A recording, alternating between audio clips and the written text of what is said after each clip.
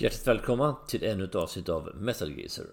Idag tänkte jag prata lite grann om artister från det stora landet i väster. Och då pratar jag inte om US of A utan det andra landet där som ligger ovanför, nämligen Kanada. Vi har pratat en del om band ifrån Kanada och till, givetvis. Det är ju omöjligt att inte komma in på det. Men jag har inte gjort något avsnitt som enbart handlar om kanadensiska artister. Så det blir ett litet nytt grepp då. Och det finns en hel del, mer eller mindre stora, mer eller mindre framträdande. Och jag har valt att dela upp det lite grann så att jag kommer att pinpointa några stycken där jag kommer att gå lite mer på djupet om dem. Och så kommer jag att nämna ett antal till som jag inte kommer att kanske beröra jättemycket djupare så då, för att det blir lite för många artister för att få in ett avsnitt i sånt fall. Och för egen del så har jag väl valt ut de som jag tycker är mest relevanta för mig själv och de som har varit mest tongivande i hårdrocken generellt då, helt enkelt. Innan jag går in på lite grann i kronologisk ordning så tänkte jag ta några stycken som jag tänkte nämna. Det är fel att säga förbifarten, för kör det verkligen inte, utan jag vill nämna dem i alla fall innan jag går in lite mer på djupet då på några stycken. Och till exempel så har vi artister som Sebastian Bach då ifrån Skid Row. Han är född 1968 då i Ontario då, i Peterborough i Ontario i Kanada också. Han är ju förstås känd som frontfigur och sångare då i Skid Row framförallt då. Där han var med från 87 till 1996. Han var ju inte originalmedlem i Skid Row, för det var en annan snubbe som hette Matt Fallon som var med i Skid Row från början. De grundade bandet då, men det visade sig att han lämnade efter ett tag. Bandet är grundat i mitten på 80-talet. Han lämnade bandet och de stod helt enkelt utan vokalist. Sen visade det sig då att det fanns en väldigt känd rockfotograf som heter Mike Wise, och på hans bröllop som de var, av en slump, jag vet inte riktigt hur det gick till, men Sebastian Bach var där och även John Bon Jovis föräldrar var där. Och de visste ju om att deras son, alltså Bon Jovis kompis då, Dave Sabo, sökte en vokalist till sitt band. Och sa åt Sebastian Bach helt enkelt att ta kontakt med Dave Sabo och se om du kan få göra en audition och komma med i bandet. Och sagt, så blev det då. Han var som sagt med till 1996. Då lämnade bandet, som det heter, med musikaliska skiljaktigheter. Det finns ju ett envitt rykte som handlar om att de blev osams om att de skulle vara förband till Kiss på deras turné 1996, och de övriga Skid Row ansåg inte att Skid Row var ett förband utan en huvudakt. De skulle inte vara förband, vilket Sebastian Bach ansåg att förband till Kiss, det funkar ju alla dagar i veckan, alltid. Det kan aldrig vara fel. Och det är ett rykte som går, och jag vet inte hur det var sant eller inte. Nåväl, efter att han var med i Skid Row i alla fall så har han ju gjort lite andra karriärer. Han har varit med i de här fantastiska tv-serierna Trailer Park Boys och Gilmore Girls. Ja, det var lite ironi där, förstår ni. Sen har han även gjort lite grejer på Broadway. Bland annat har han kört Jesus Christ Superstar, han har varit med i, och lite andra sådana saker. Och 5 stycken soloplattor har han släppt. Den senaste kom 2014. Men nu släpper vi Sebastian Bach. Det var en av alla dessa kanadensiska. Jag ska ta några stycken till. Lee Aaron är ju en kanadensisk sångerska som är född 1962 i Belleville i Ontario. Och hon har ju under hela sin karriär kört väldigt mycket, så att säga, melodiös AOR hårdrock, lite av det snällare snittet så att säga. Jag såg henne på Skogsröjt 2018. Hon har även varit på Sweden Rock och uppträtt. Och är fortfarande aktiv med sin karriär då. Så. Annars hade vi Lee Aaron sin storhetstid i mitten på 80-talet någonstans, där hon slog igenom med första plattan om Metal Queen. I mitten på 80-talet var ju hårdrocken väldigt, väldigt stor. Då också hade en väldigt stor period, och det kom fram väldigt mycket artister från alla möjliga håll. Och där någonstans ramlade Lee Aaron in då med någon form av, ska man säga, hon hade en image av att väldigt mycket sex appeal hon spelade på då när de kom fram.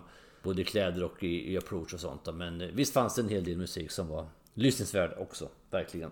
James LaBrie, född 1958 i Ontario, är ju förstås mest känd som frontfigur i Dream Theater då. Han var med en kort stund i det hyfsat stora faktiskt på den tiden kanadensiska hårdrocksbandet Coney Hatch. Fast han var med ett ganska kort tid. Han var med bara en stund 1986, det året där. Sen lämnade han bandet, var med i lite andra konstellationer och olika band innan han då 1990 gick med i Dream Theater, där han fortfarande är kvar. En riktig karaktärsartist kom vi in på nu, nämligen Thor, född som John Michael Thor 1953 i Vancouver i Kanada. Det här är väl ingen artist som jag på något vis har någonsin lyssnat på speciellt mycket, eller egentligen ingenting alls. Och Han har bara funnits med lite grann i periferin. Jag har väl lite slarvigt kanske jämställt honom då med Manowar. Det finns mera muskler än hjärna så att säga. För han var nämligen bodybuilder från början. Han slog igenom då som både Mr. Canada och Mr. USA innan han gav sig på sin musikaliska karriär då 1977 med första plattan då, Keep the Dogs Away. Och han är fortfarande aktiv. Senaste skivan kom 2021 då, Alliance då. Som sagt, jag kan inte mycket om honom mer än att han dessutom har släppt ett par riktiga Oscars-nominerade rullar. Ironi, än en gång mina vänner. Nämligen Zombie Nightmare och Rock'n'Roll Nightmare. Den senare gick direkt från produktion till video utan att passera vägen via biograferna då. Vi lämnar Thor där här och går vidare till en annan snubbe som var lite mera på sitt CV i mitt tycke i alla fall, och det är Bernie Shaw som är född i British Columbia 1956. Årsbarn med Björn Borg och Ingmar Stenmark för övrigt. Bara en sån sak. Och varför just Bernie Shaw? Vem är denna Bernie Shaw? Jo, han är numera, sedan 1986 är han frontfigur och sångare i Uriah Heep då.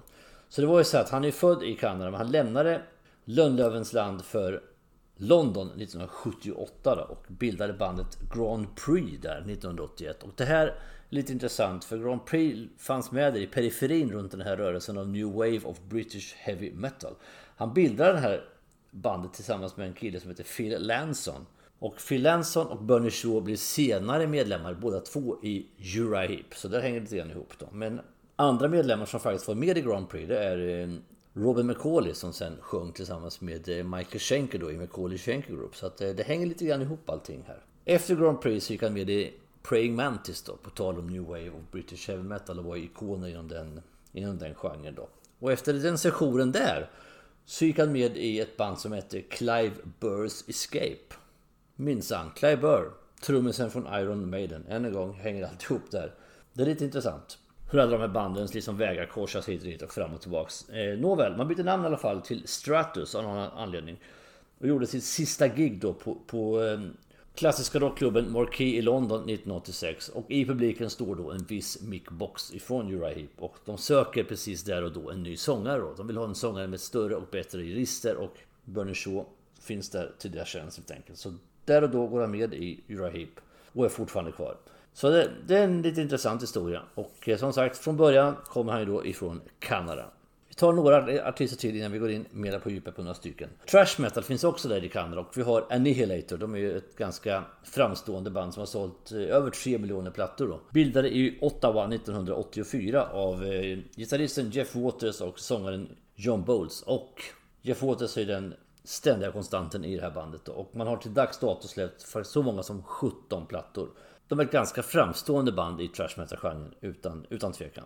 Vad har vi mer för roligt att ta fram innan vi går vidare? Vi har lite extrem metal också, nämligen David Townsends band Strapping Young Lad. David Townsend grundade det här bandet 1994 då i Vancouver i Kanada. Och vi håller oss på den lite mer extrema, så har vi även Voivod grundat i Quebec 1982.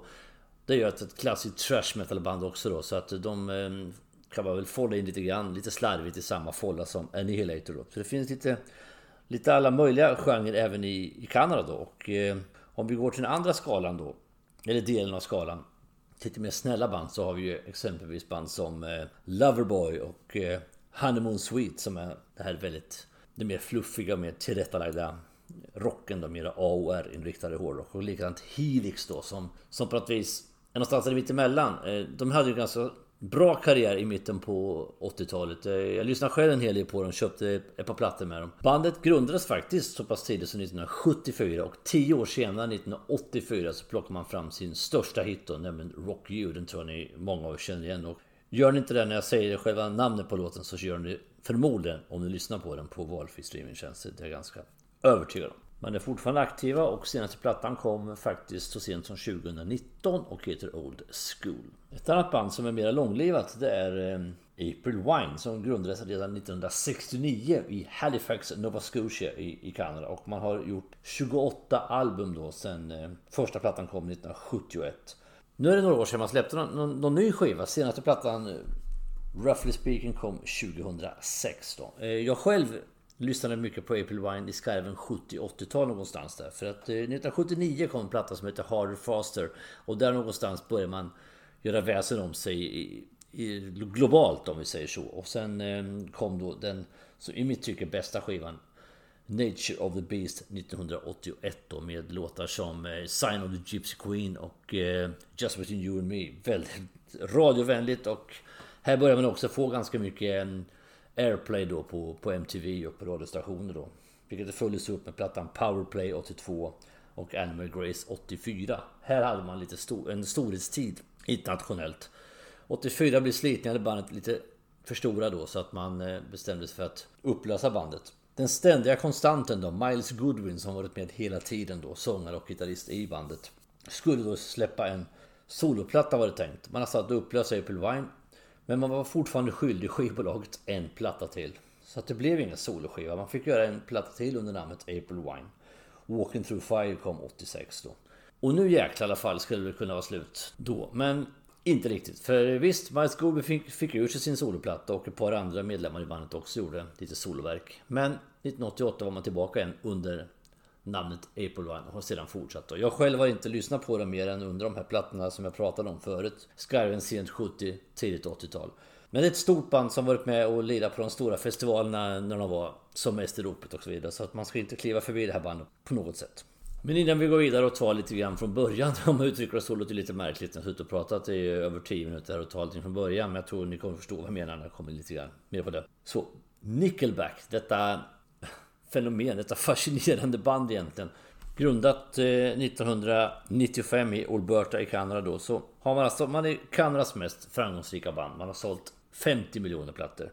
Ändå så finns det den här enorma hatrörelsen i världen mot dem då, som jag själv inte förstår. Jag är egentligen ganska neutral inför Nickelback. Det är verkligen inget band jag lyssnar på särskilt mycket, men uppenbarligen gör ni någonting rätt med tanke på hur mycket skivor de har sålt och vilka arenor de har spelat på tillsammans med vilka band de har uppträtt då. Och vi kan ta några hits i låtar de har gjort, och det är How You Remind Me, Rockstar, Photograph och den här som Chad Kroger sång gjorde tillsammans med Josie Scott från Saliva då, Hero till Spider-Man-filmen 2002. Så de har gjort mycket sånt där då. Men jag vet inte, Nickelback är något fenomen på något vis i alla fall.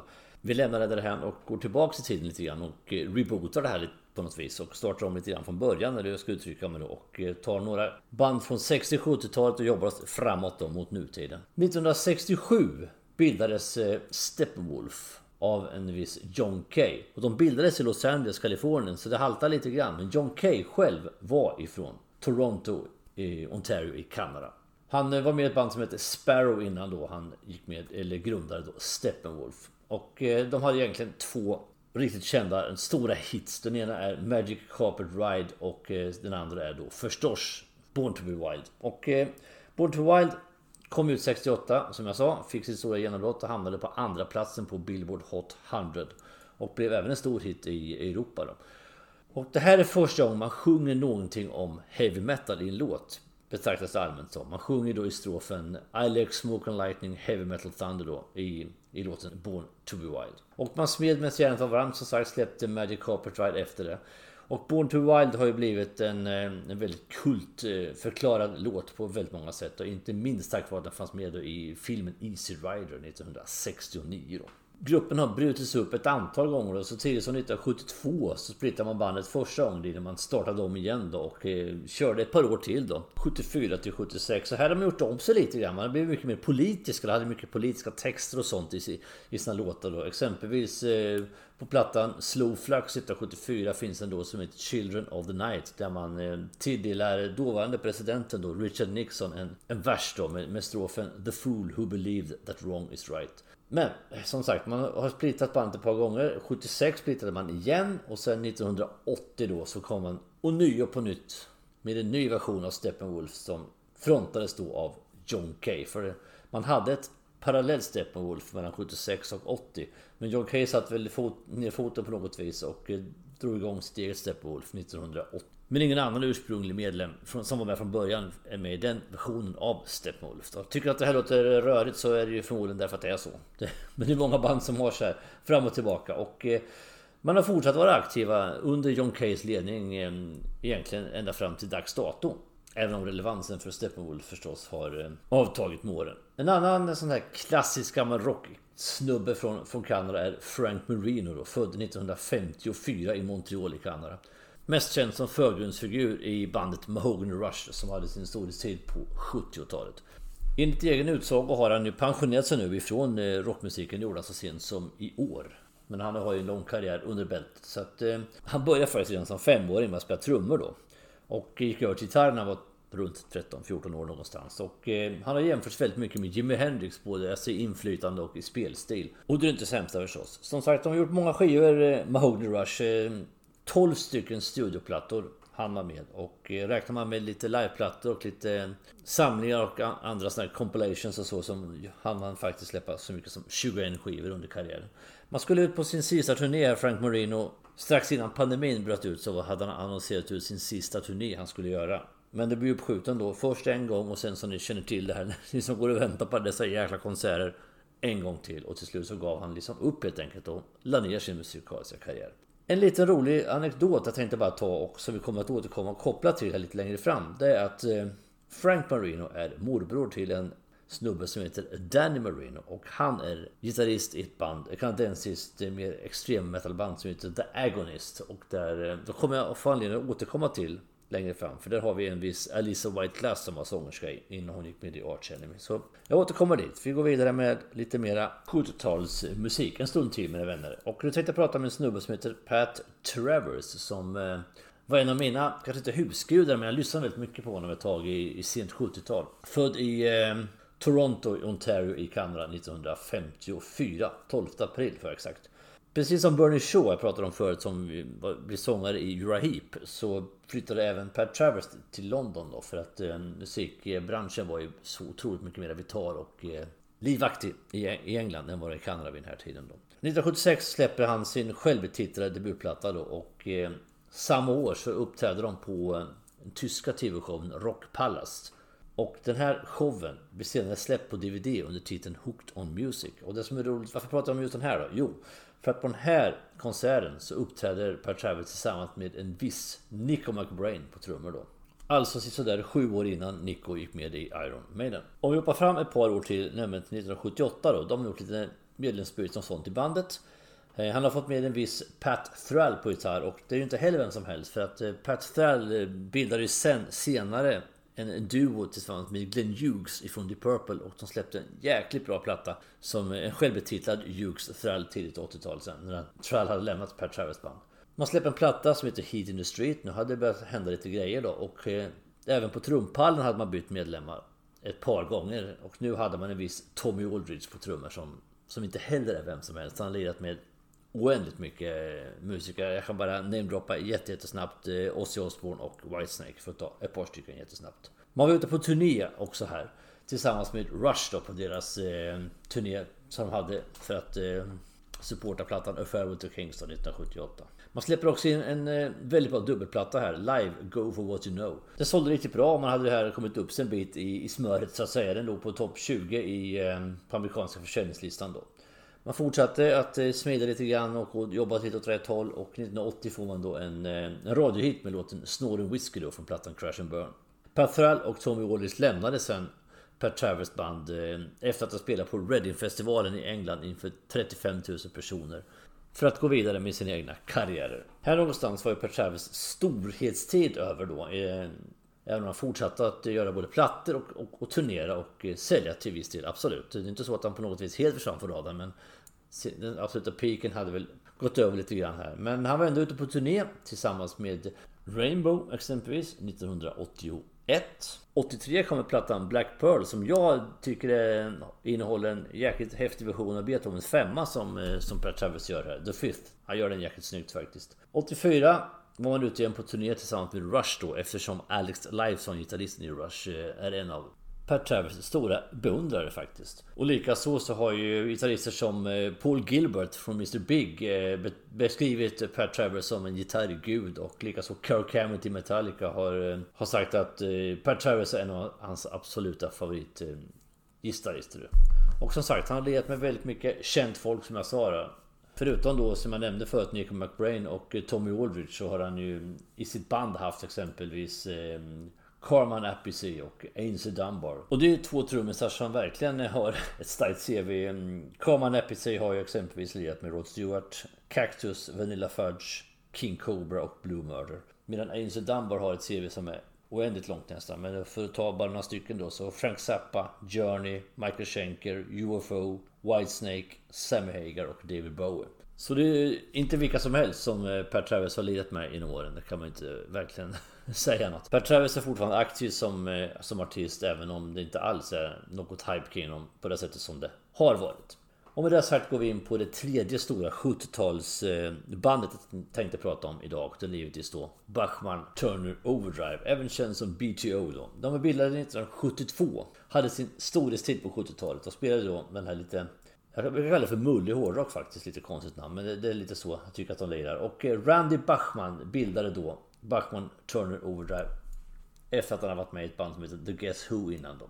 Först hette man Brave Belt och sen bytte man till Bachman Turner Overdrive. Och man hade då, förutom Randy Bachman, så var det ju C.F. Turner som spelade bas.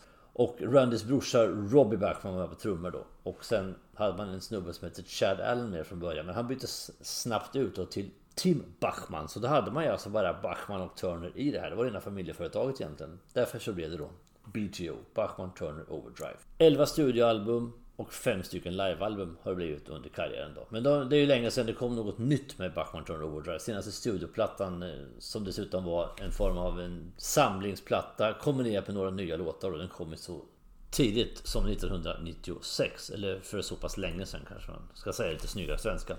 Första plattan man släppte 73 sålde dåligt, men däremot andra plattan, fantasifullt kallad då för Bachman Turner Overdrive 2, där fick man en hit då med Taking Care of Business. Men det smällde väl till på allvar egentligen med nästa skiva sen, Not Fragile 74. För där kom ju You Ain't Seen Nothing Yet, som är deras stora då hit.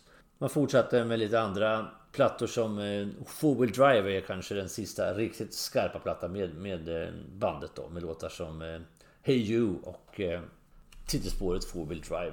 Sen kom plattan Head On med en lite mindre hit då, som med låten Take It Like a Man. Efter det någonstans så gick man väl lite grann vilse då och tappade väl ganska mycket relevans. Och jag själv tappade intresse för bandet ungefär där och då någonstans sent 70-tal. Men man ska inte ta ifrån Bachman Turner Overdrive deras plats i rockhistorien. Det var ett av de större banden på, framförallt från Kanada då, men på 70-talet. De var väldigt tongivande och hade några riktigt stora brottarhittar, framförallt då på 70-talet. Men vi håller oss kvar vid 70-talet lite grann och går in på kanske det största bandet, i alla fall i min värld. Vi pratar kanadensiska band. Och det här är ett band som jag räknar som bland mina husgudar, och jag kommer att göra en specialavsnitt om det här bandet någon gång framöver. Och jag pratar förstås om power-trion Rush, bildade 1968 redan i Toronto. Man hade ett antal medlemsbyten då. Alltså Geddy Lee och Ellis Lifeson kände varandra sedan skolåldern och var ju de som grundade alltihop då. Man hade en trummis som hette John Rutsey med från början då, när man skulle spela in sin första platta då, den självbetitlade albumet Rush. Och man har gått genom ganska mycket musikstilsförändringar genom åren i det här bandet. Och från början då, det är väldigt influerat av brittisk tidig bluesrock, de här Yardbirds och Cream och sån här band då. Men inte minst Led Zeppelins ande svävar mycket över första plattan. Och även Black Sabbath och Deep Purple då. Väldigt mycket hårdrocksinfluerat. Man var mer ett ordinärt uttrycket hårdrocksband innan man blev mer progressivt längre fram egentligen då. Man bytte ut trummisen John Rutsey efter första plattan 1974, den självbetitlade plattan. Han fick lämna bandet på grund av hälsoskäl, men även musikaliska meningsskiljaktigheter då. In med Neil Peart förstås. Och det är ju på något vis, om man nu får lite elakt, man ska inte prata illa om de döda då. John Rutsey avled ju 2008 då, men på något vis så betraktas det väl på något sätt som en gåva till Rush att man fick in Neil Peart istället. Och för här hände det jävligt med låda grejer när han kom in. Han var väldigt mycket skicklig trummis för det första, och han var dessutom en fantastisk textförfattare och var en drivande kraft mot att bandet blev mer progressivt, så man byggde mer in en funktion och hård och progressiv rock längre fram. Så Fly By Night kom ut 1975 då. Och här började redan hända grejer då. Titelspåret Fly By Night och även låtar som Anthem och det här lite längre, mer progressiva stycket By Tor and the Snow Dog här någonstans började de göra lite väsen av sig då. Stärkta då den här framgången då, så gav man sig på man tog kanske lite för tidigt sin karriär när man släpper Caress of Steel. Den har sina höjdpunkter verkligen. Bastille Day är en jättebra låt exempelvis, Lakeside Park. Men man har en väldigt lång, man har 2 stycken lite för ambitiösa stycken kanske då. The Fountain of Lamnet och The Necromancer på skivan då. Så att den fick ganska mycket kritik för att vara ofokuserad och lite överambitiös då. Så att här var man lite i gungning Rush efter den här plattan och skivbolaget var lite tveksamma hur man skulle egentligen gå vidare med det här och gav dem egentligen ett ultimatum att nu får ni minsann släppa en platta som säljer, alltså annars kommer vi nog förmodligen att droppa idag för att det ser inte ut som det går riktigt i rätt riktning med bandet då. Vad gör Rush då? Ja, man väljer inte direkt den enkla vägen då, utan man gör precis tvärtom på ett sätt som förmodligen gav skivbolaget skrämselhicka på den tiden. Man släpper nämligen 2112 som hela första sidan består ju av alltså 20 minuter långt titelspår som är indelat i 7 olika sektioner då. Medan sidan 2 sen består av 5 mera ordinära hårdrockslåtar då. De mest kända är ju A Passage to Bangkok och Something for Nothing på den här skivan då. Så att man tog verkligen i här och så tog en chansning, men det blev en mega succé faktiskt. Och Rush härifrån gick Rush från klarhet till klarhet egentligen då. Man har delat in sin karriär egentligen i stycken Rush också. Man gör ett antal plattor, sen släpper man en liveskiva som på något sätt dokumenterar alltihop och sen går man vidare då med ett nytt sound kanske då. Så här släpper man All the World's a Stage. Titeln på den liveplattan är ju från en Shakespeare-pjäs för övrigt. Och efter det då så gick man då vidare och blev lite mer progressiva och här på någonstans tycker jag att Rush börjar hitta sitt allra bästa egentligen. Man släpper Farewell to Kings, Hemispheres, Permanent Waves och Moving Pictures. Här någonstans har de sin absoluta kreativa höjdpunkt. Jag tror att det är många som håller med om det. Jag tycker att Rush har varit i stort sett bra i stort sett genom hela karriären, så ska jag väl säga.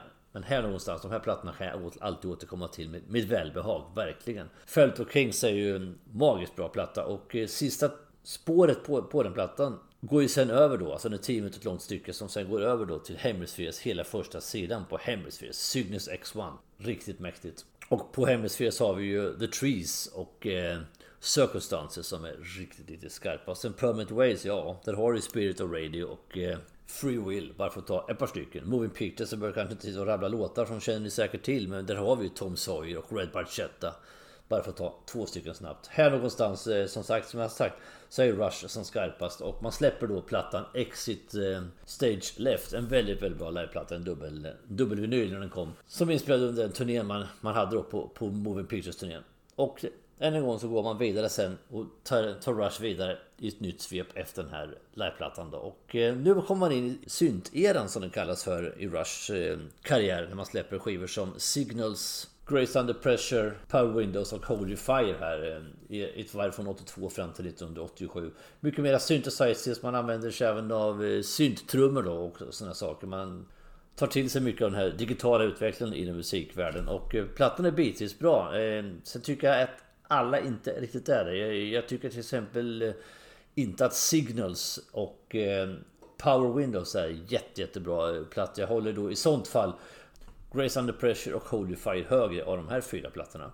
Än en gång gör man någon form av bokslut genom att släppa en live då. Och nu släpper man A Show of Hands här som då sammanfattar den här syntperioden då i Rush karriär som den lite slarvigt kallas för. På efterföljande 2 skivorna här, Presto och Roll the Bone, så kanske man kan säga att man vidareutvecklar det här soundet med synthesizers för att man går lite mer tillbaka till sitt ursprung då med gitarrorienterad rock då. Och det går ju ännu mer vidare sen på plattorna Counterparts och Tessor Echo. Där man är tillbaka till mera i den tyngre partierna då. Men jag tycker personligen inte att just de här 2 sistnämnda plattorna är sådär jättebra. Jag säger så här att Rush har ju alltid varit bra hela tiden i sin karriär. De har ju aldrig varit dåliga någon gång.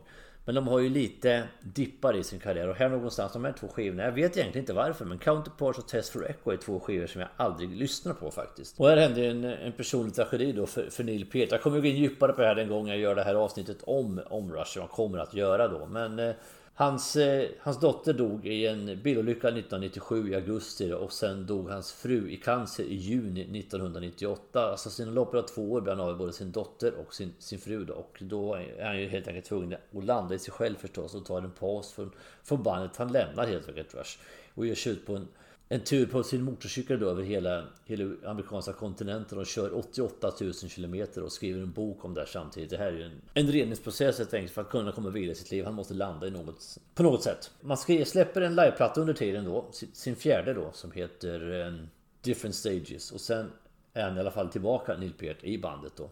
Han hittar en ny livskamrat och gifter om sig då 2000 och 2001 är man tillbaka då och släpper plattan Vapor Trails. Och nu här är man fortfarande kvar i sitt rockiga sound.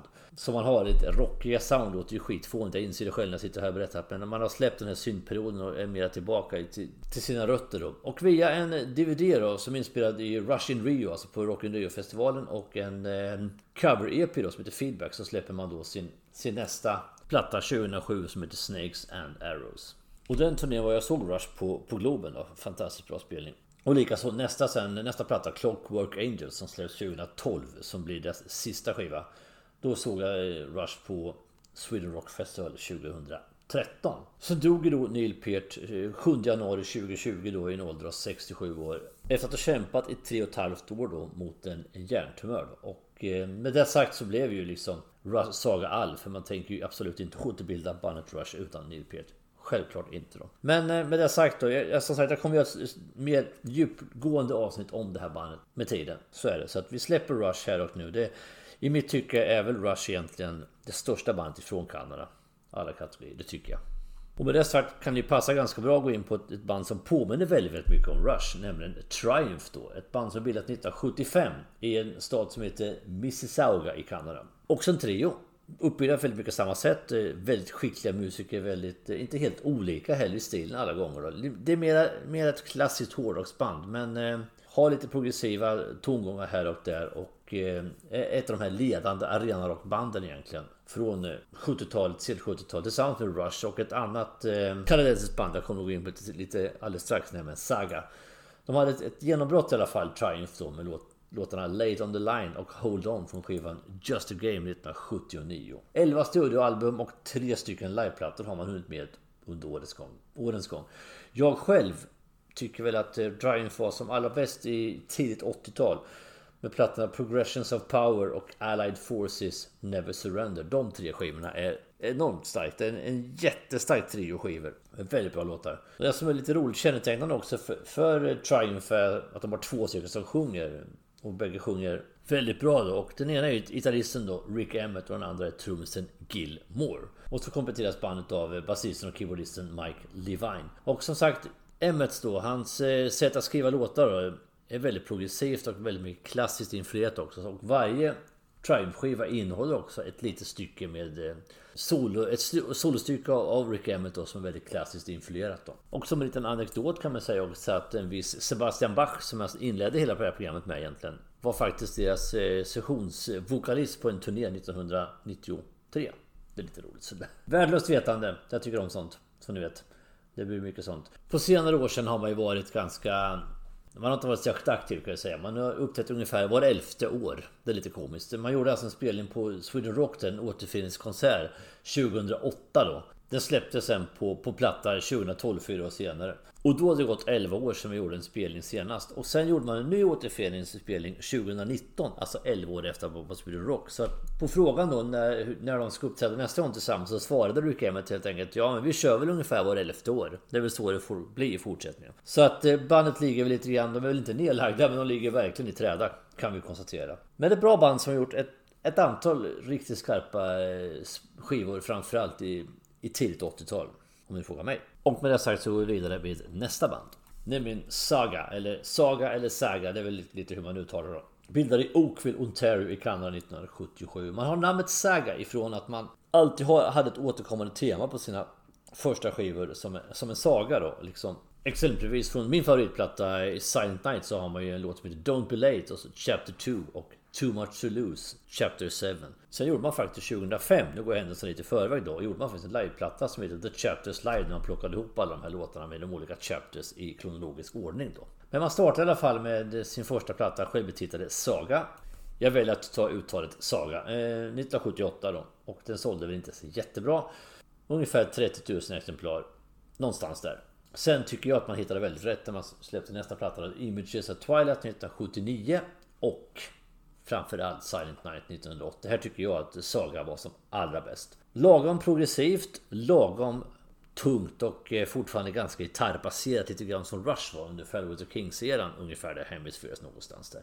Sen tycker jag själv att de är fortfarande bra senare sen på Worlds Apart och Heads or Tails, plattorna som kom efter där sen. Men jag tycker ändå att de blev lite för mycket precis som Rush kanske blev lite grann för mycket synt. De följer varandra ganska mycket, de här banden i sin karriär då. Så nu är Rush ett mycket större band generellt, tycker jag väl ändå. Men här någonstans var det med som allra störst. De vann ju liksom enormt mycket priser, både i video awards på MTV, och de gick högt upp på Billboard med Worlds Apart-plattan då, nummer 26 på Billboard exempelvis. Och de vann ett pris då 1982 för Most Promising Group of the Year för plattan Worlds Apart. Och likadant Tales of Tales är man ju fortfarande väldigt uppe i de höga städerna då. Bandet bildades som mycket tätt från början 1977 då, och det var 5 stycken gentlemen som heter Steve Negus som spelade trummor, Peter Roshon som spelade synthesizer, sen hade vi Michael Sadler på sång, Ian Crichton på gitarr, Jim Crichton spelar bas.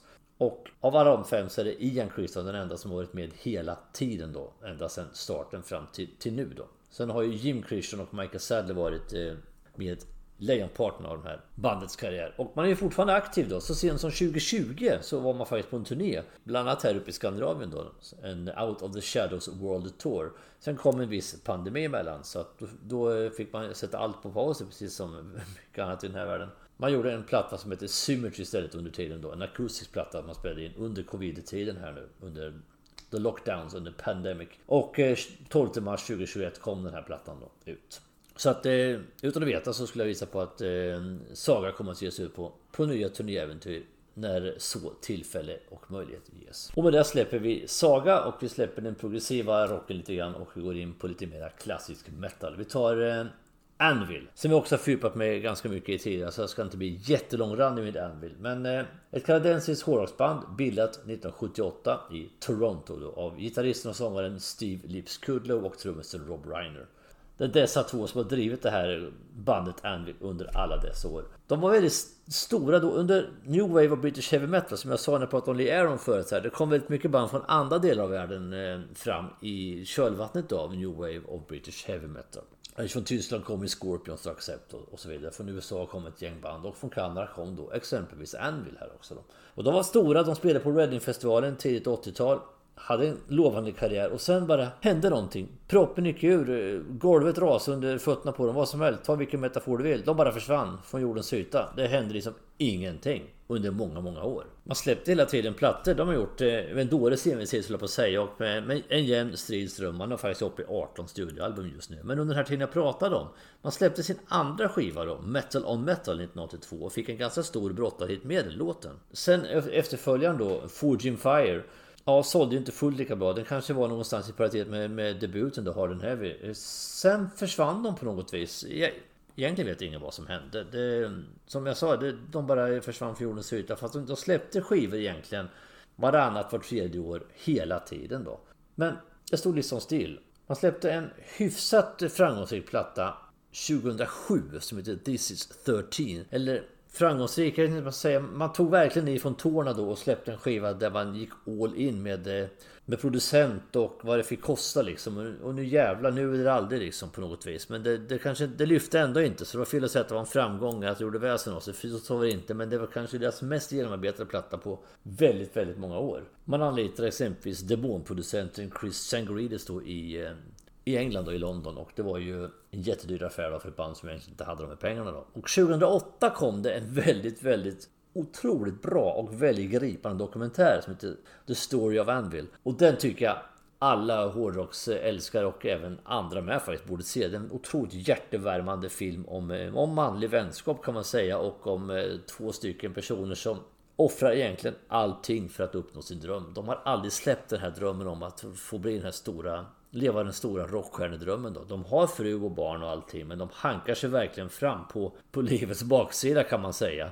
Så Steve Kuda då, Lips, han levererar mat då till förskolor och ålderdomshem och såna här saker, och åker runt och liksom hankar sig verkligen fram med ströjobb och så gott det nu går i ett väldigt snöigt och kallt och småjävligt Toronto, som det är i det här fallet i filmen då. Och det följer liksom det följer Rob Reiner och Steve Kudlow när de liksom under inspelningen av den här plattan This is 13, som jag sa då, och hur man på något sätt lyckas att brotta sig tillbaks då till rubrikerna igen. Och det är en otroligt gripande film där man faktiskt efter 7 sorger, 8 bedrövelser och en katastrofal Europaturné och så vidare faktiskt lyckas att nå framgång borta i Japan i slutet på filmen. jättebra film. Och sen kommer plattan Juggernaut of Justice 2011 som jag håller som faktiskt Anvils bästa skiva. På något vis så hade de ett momentum här då. Och man håller fortfarande på. Och jag har sett Anvil ett antal gånger live. Och det är ett habilt hårdrocksband. De har inte den här riktiga supertouchen då som de här största banden har. Det är därför de inte har nått de jätteframgångarna. Men de är definitivt värda större framgångar än de här vandringarna i dödsskuggans dal som de bedrev under från tidigt 80-tal fram till typ 2008-2009. Mer framgångar än vad de hade under de åren är de definitivt värda. Så Anvil är ett band som jag tycker har gjort mycket bra musik och som jag håller väldigt högt just för att de är de är liksom. Det här kampen de har gjort. Och man måste också ge en guldstjärna till deras fruar som är otroligt förstående måste man säga i alltihop det här. Se filmen så förstår ni mer vad jag pratar om. Det är väldigt bra och jag vill ha mycket tack vare filmen då en speciell plats i hjärtat hos väldigt många hårdrockare, det vet jag. Med det sagt går vi vidare. Aldo Nova, egentligen född som Aldo Caporuccio, ursäkta mitt otroligt dåliga uttal. Född 1956, alltså även han, precis som Bernie Shaw, Uriah Heep och Björn Borg och Ingmar Stenmark, gick att förglömma. Samma ålder, född 56 i Montreal, Quebec. Han är gitarrist, keyboardist, sångare, producent. Han har jobbat väldigt mycket som solartist och på sina plattor gör han mycket grejer själv. Inte bara gitarr och sång utan han spelar keyboard och lägger basgångar och sånt. Fick ett jättestort genombrott 1981 med sin självbetitlade platta Aldo Nova och singeln Fantasy som blev väldigt, väldigt stor. Även utanför de traditionella hårdrockskretsarna ska sägas. I ganska snabb följd kom det 2 plattor till då. En som heter Subject Aldo Nova 83 och sen Twitch 1985. Och bägge de här hade hitsinglar på sig då. Men Nova var inte nöjd med hur skivbolaget ville ta hans musik och hans karriär mer i en kommersiell riktning. Så han bad faktiskt att bli frisläppt ifrån sitt kontrakt helt enkelt. Skivbolaget vägrade och köpa honom på kontraktet och då gjorde Aldo Nova helt enkelt så att han flyttade till Montreal och började jobba med jinglar och sånt här, alltså reklamjinglar och sånt här och gjorde inte en enda skiva. Han sa jag kommer inte släppa en platta för innan mitt skivkontrakt går ut 1991 och det gjorde han inte heller. Han var med och hjälpte Bon Jovi då på Blaze of Glory och gjorde riffet till den låten då 1990. Och när Aldo Novas skivkontrakt gick ut så han kunde vara fri och starta en ny karriär så att säga på skiva då, så hjälpte Bon Jovi tillbaka då att jobba med Aldo Nova på hans comebackplatta då, Blood on the Bricks, som var lite mera, ja den var inte lika kommersiell som framförallt Subject Aldo Nova och Twitch var då. Så det här var mera en klassisk rock, melodiöst för all del lite i samma stil som Bon Jovis musik egentligen då. Men sen hände det inte så mycket mer egentligen med hans återkomst till de stora scenerna. Så jag har förstått utan att veta allt för mycket egentligen. Så han är en lite komplex person att arbeta med. Sen säger jag inte mer om det för jag vet egentligen inte mer om det. Men han släppte i alla fall en skiva 1997 som till dags dato är den senaste han har gjort det. Som då bara blir hans 5:e skiva faktiskt. Och den blandning då, den heter Novas Dream. Och en blandning liksom av rock, progressiv rock, hårdrock och massa elektronika då. Med massa sångeffekter och körpålägg och sånt. Så det är ingen hårdrocksskiva på det sättet. Utan den senaste plattan han har gjort i den genren är ju Blood on the Bricks från 1991. I övrigt har han hjälpt många att skriva låtar. Han har ju varit låtskrivare för väldigt mycket artister. Bland annat Celine Dion faktiskt. Men lite mer hårdrocksrelaterat så har han ju hjälpt Blue Oyster Cult med låtar och även varit med i deras och spelat in tillsammans med bandet då. Han skulle ha gjort en comebackplatta då 2010 då som skulle heta Too Much Sex, men det hände ingenting med den.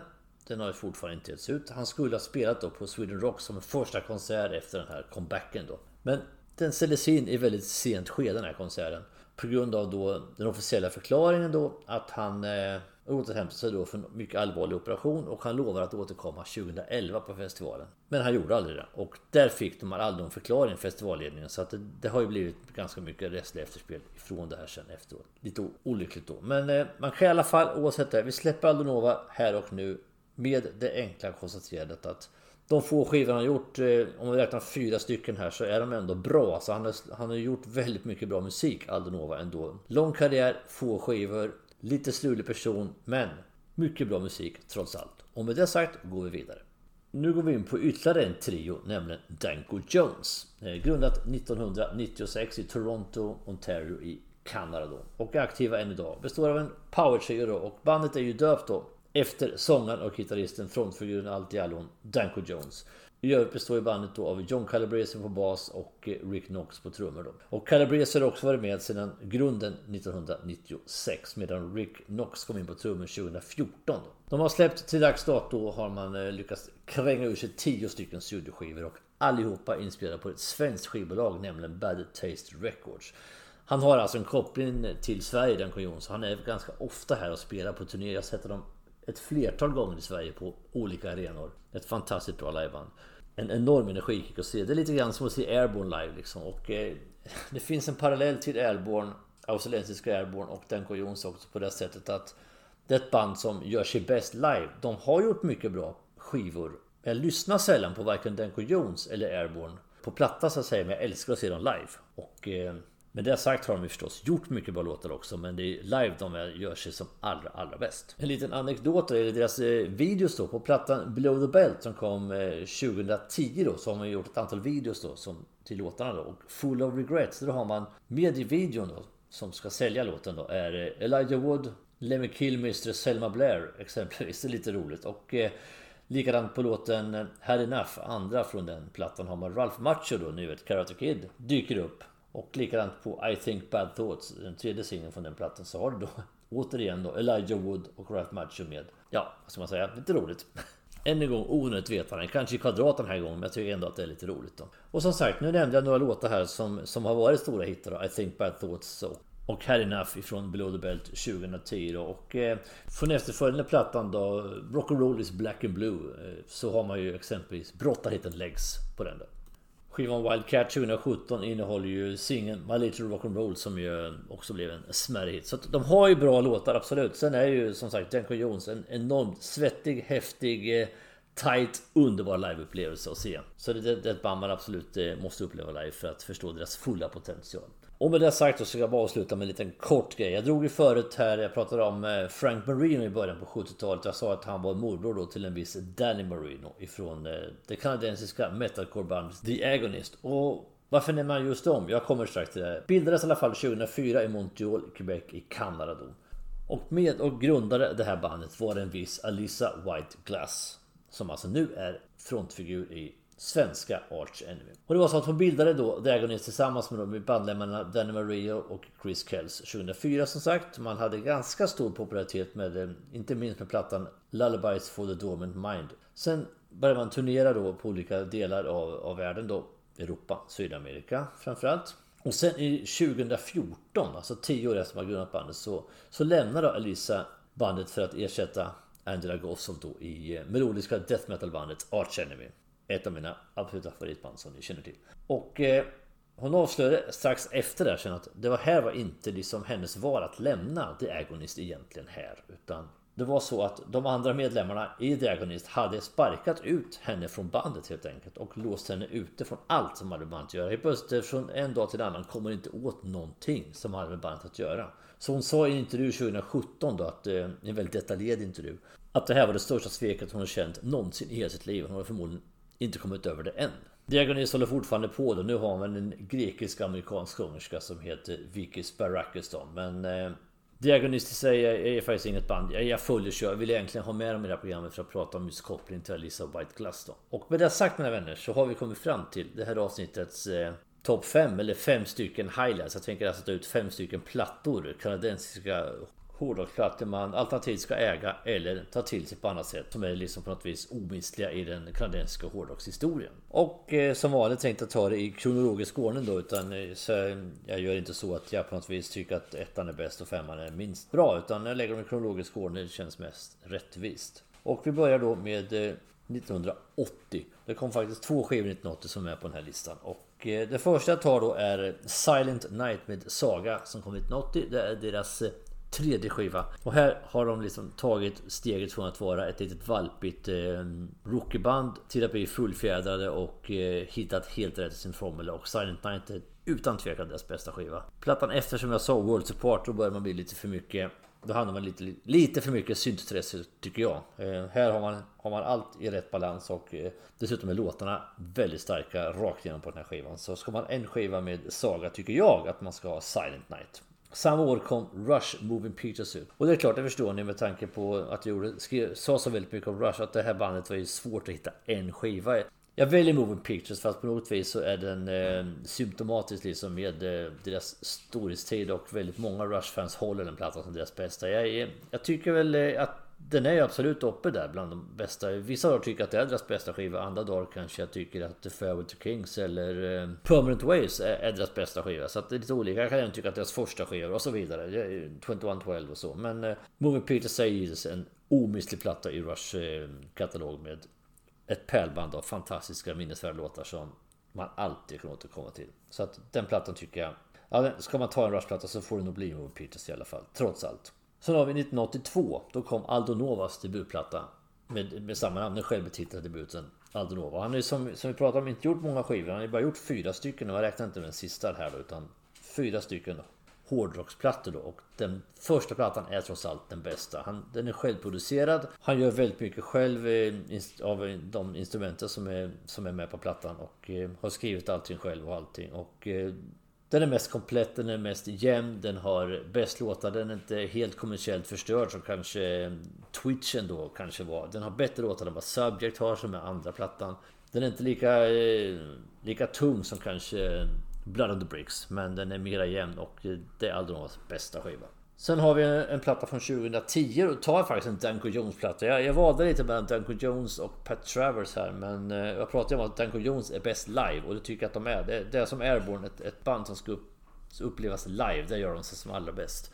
Men det kan vara kul att ha en skiva med Danko Jones, och det finns också ett par 3 stycken att kanske välja på här då. Men jag valde Below the Belt från 2010, för då har det ett par riktigt skarpa spår på den plattan. I Think Bad Thoughts och Had Enough till exempel är väldigt bra låtar från den. Men som sagt, man kunde tagit Rock'n'Rollers Black and Blue eller kanske till och med Wildcat. Men Below the Belt, ja, bra platta, bra stänkare hela vägen igenom, och en platta som tydligt visar vad Danko Jones är för typ av band. Så att den tycker jag absolut man kan ha med på den här listan.